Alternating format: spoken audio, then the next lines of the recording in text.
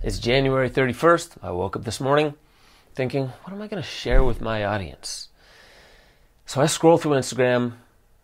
Truckers across Ottawa, truckers across America, truckers holding hands in solidarity fighting the good fight against what? I don't know. I didn't even read the articles, to be perfectly honest. I do know what it's about, but nah, it's not what I'm going to share with you today. So I scroll through the news. I got to find something good for my audience. My audience deserves this. So I really looked, I was scrolling, and I came across probably the number one thing that every news source is talking about is Joe Rogan. Well, Biden, but Joe Rogan and Neil Young and Joni Mitchell and now a bunch of other bands are holding hands in solidarity against Joe Rogan.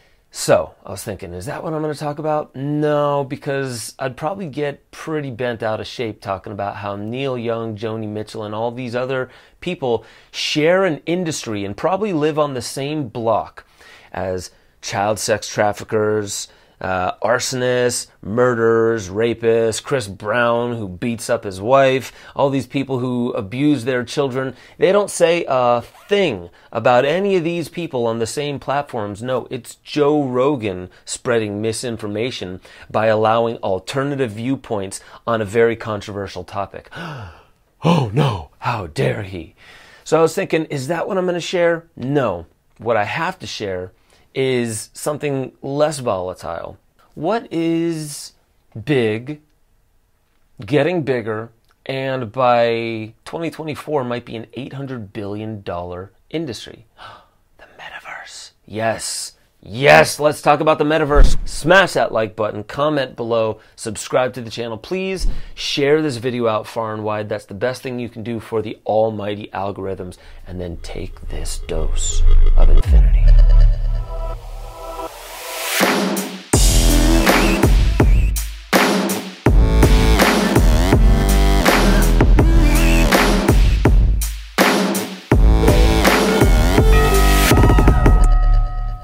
Welcome back to Waking Infinity News. I'm your host, Ben Joseph Stewart, and thank you for bearing with me in that intro. I had to get that one out there. So, when it comes to the metaverse, is it pure evil, like most people are saying? Is it the Matrix? Is it the seed or the dawn of the era of the Matrix that's going to remove us from nature and going to cause us to forget what social interactions are really about? Yes. I have to say that there is a yes in there, but paradoxically there's also a no in there because the future is unwritten, and while Kyle and Crystal and Infinite Waters, while they're talking about the unending dangers of the metaverse, maybe they haven't even heard some of the ideas that could be incredible with the metaverse, with the use of the metaverse. So I'm here not to push back against those people because I actually appreciate their takes on it, but I want to balance it so we're not just hearing only the negative. We could actually see a little bit of the diamond in the rough. So, Crystal and Kyle, let's go. What are your thoughts and opinions on the metaverse and how this could go wrong for us? I mean, the metaverse is so obviously horrific that I feel like, in a sense, all you need to do is explain to people what it is, this idea that we would be all interacting in a virtual world. But you already are interacting in a virtual world. You're using a computer to speak remotely to other people. That's a virtual world. I realized, in a way, the relationship between social media and social life, I think, is a bit like the relationship between porn and sex. I'm not anti-porn. Porn will meet a certain basic itch. But if your entire sex life consisted of looking at porn, you'd be going around kind of pissed off and grouchy all day because we didn't evolve to masturbate over screens. We evolved to actually have sex. So here's where I agree and here's where I don't agree.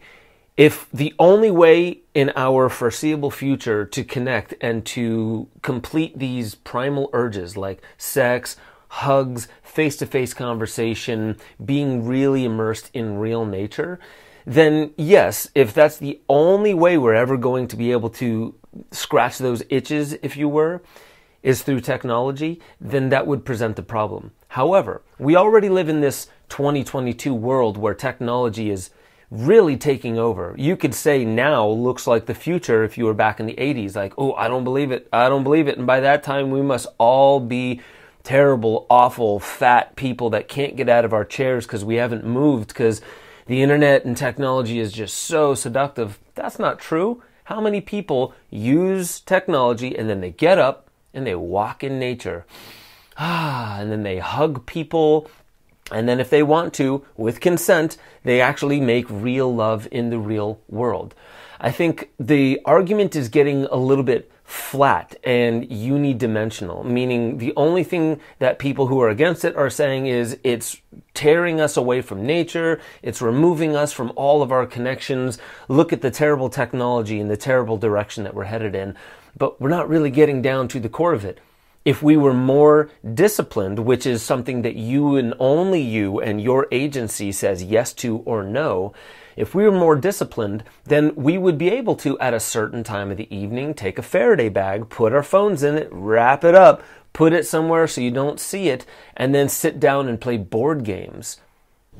Today, we're going to talk about the metaverse, starting with the most important experience of all, connecting with people.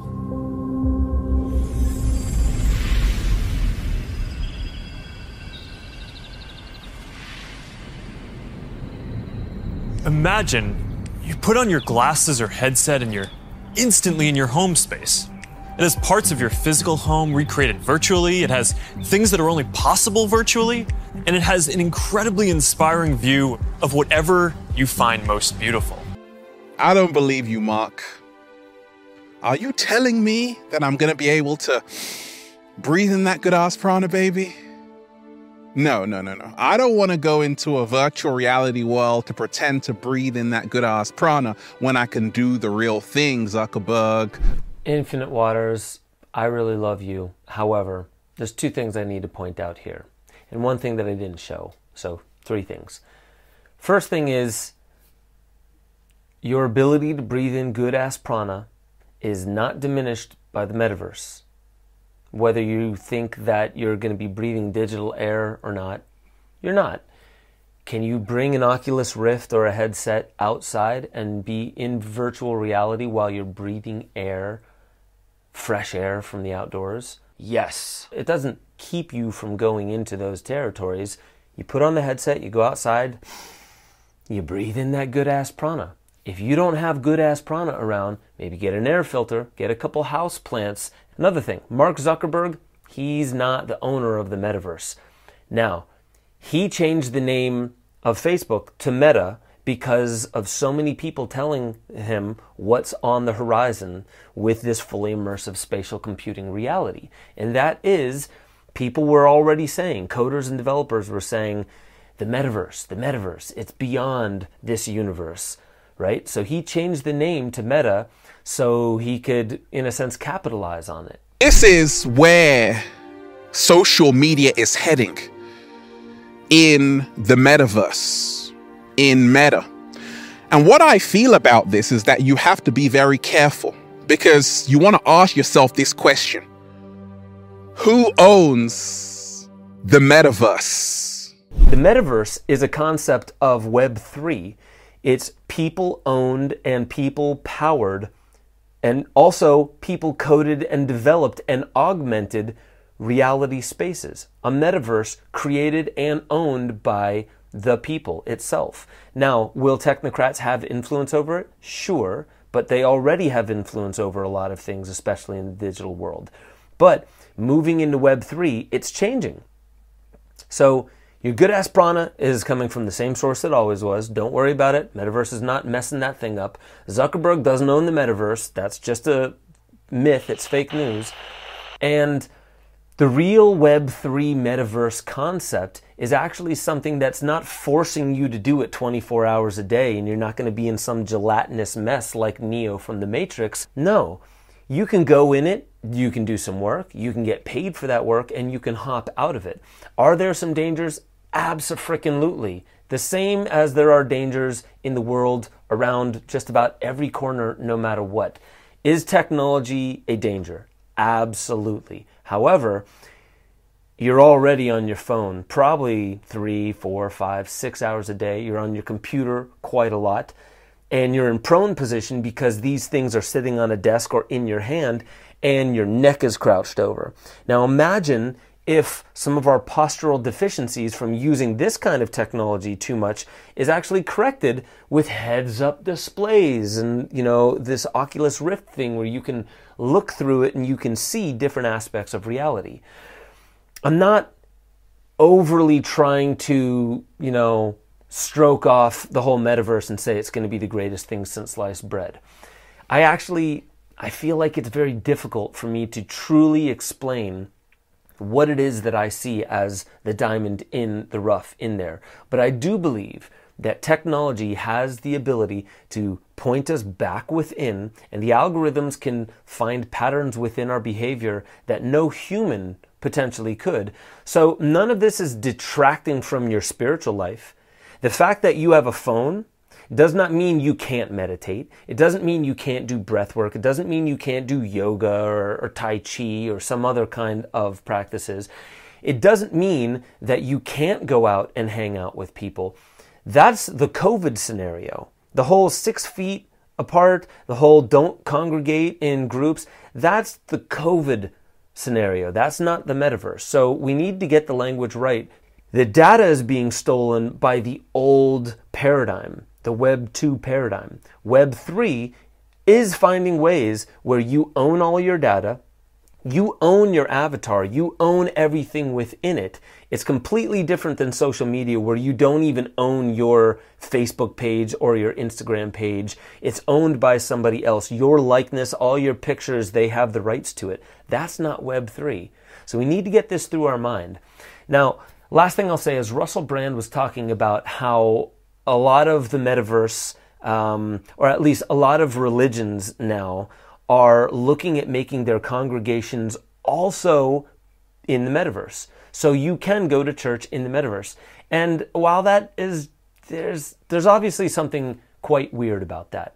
But imagine if you think that float tanks and isolation and deprivation can be good for you. That's a technology to shut you off from the outside world.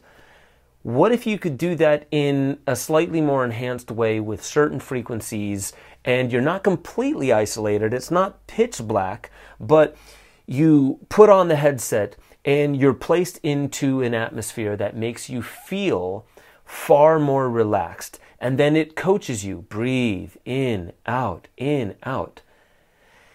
Is that a good thing or is that a bad thing? Because technology is involved, is it just bad? Across the board, no matter what happens in that space, it's just bad because technology equals bad and it's connected to 5G and that's connected to Mark Zuckerberg? I don't think so. I think what we're actually talking about here is much of the marketplace will move into the metaverse. Imagine you want to do a breathwork session with somebody. You want to bring them into breathwork and show them that good-ass prana. What do? You can bring them into the metaverse and you can actually sit them down and they can look around at all those fake trees, and you think that means absolutely nothing. But did you know hospital patients who have plastic plants in their hospital room showed lower signs of cortisol, the stress hormone within them, because of fake plastic trees? Is there nothing good about that? Like, yes, I would rather be in the jungle, but is there nothing good whatsoever about the technology itself? I pose this question to you because I can't help but feel like what the metaverse is a huge problem that is requiring engagement from people, not requiring us to ignore it, because then it's just going to be left to the lowest common denominators to build it. And yes, then it will turn into the nightmare that everyone believes it would be. But if we can look past our current iteration thinking technology equals bad, and we can see that technology, we're already using it, as much as we gripe about it and we hate it and we wish we didn't do it, but we can't stop swiping and it's not my fault, it's Zuckerberg's fault. If we can look past all that and start to see that it's all about what you do with what you've got, not about complaining about what you can't control and just sitting in that world where you get to blame other people for your malcontent with the world. But it's about building what you can with what's there and putting things in front of people to meet them where they're at, meeting them halfway. If we want people to wake up and their attention is already inside the metaverse, does that mean that every single space that they can enter that's been made by man has to be hideous, has to be soul-destroying? It has to do something with your neurology that nature never intended? Because we make a lot of loud statements thinking that we know what evolution intends. We know what God's ultimate plan was, and it wasn't technology. How do I know? Most of us think it's just obvious that technology equals bad. So I think I've ranted long enough. I'm going to leave it there. Please go over to benjosephstewart.com. I'm going to start doing deeper dives on Tuesdays to make it easier for me so I could also put in a little bit more production power into the deeper dives. And in this deeper dive, over with the exclusive content at benjosephstewart.com, I'm going to be talking about Joe Rogan's latest comments on the whole controversy with Neil Young and other artists. So tomorrow you'll get the deeper dive associated with this episode. Get involved in the Discord chat. That's where this conversation really starts popping off and becomes alive.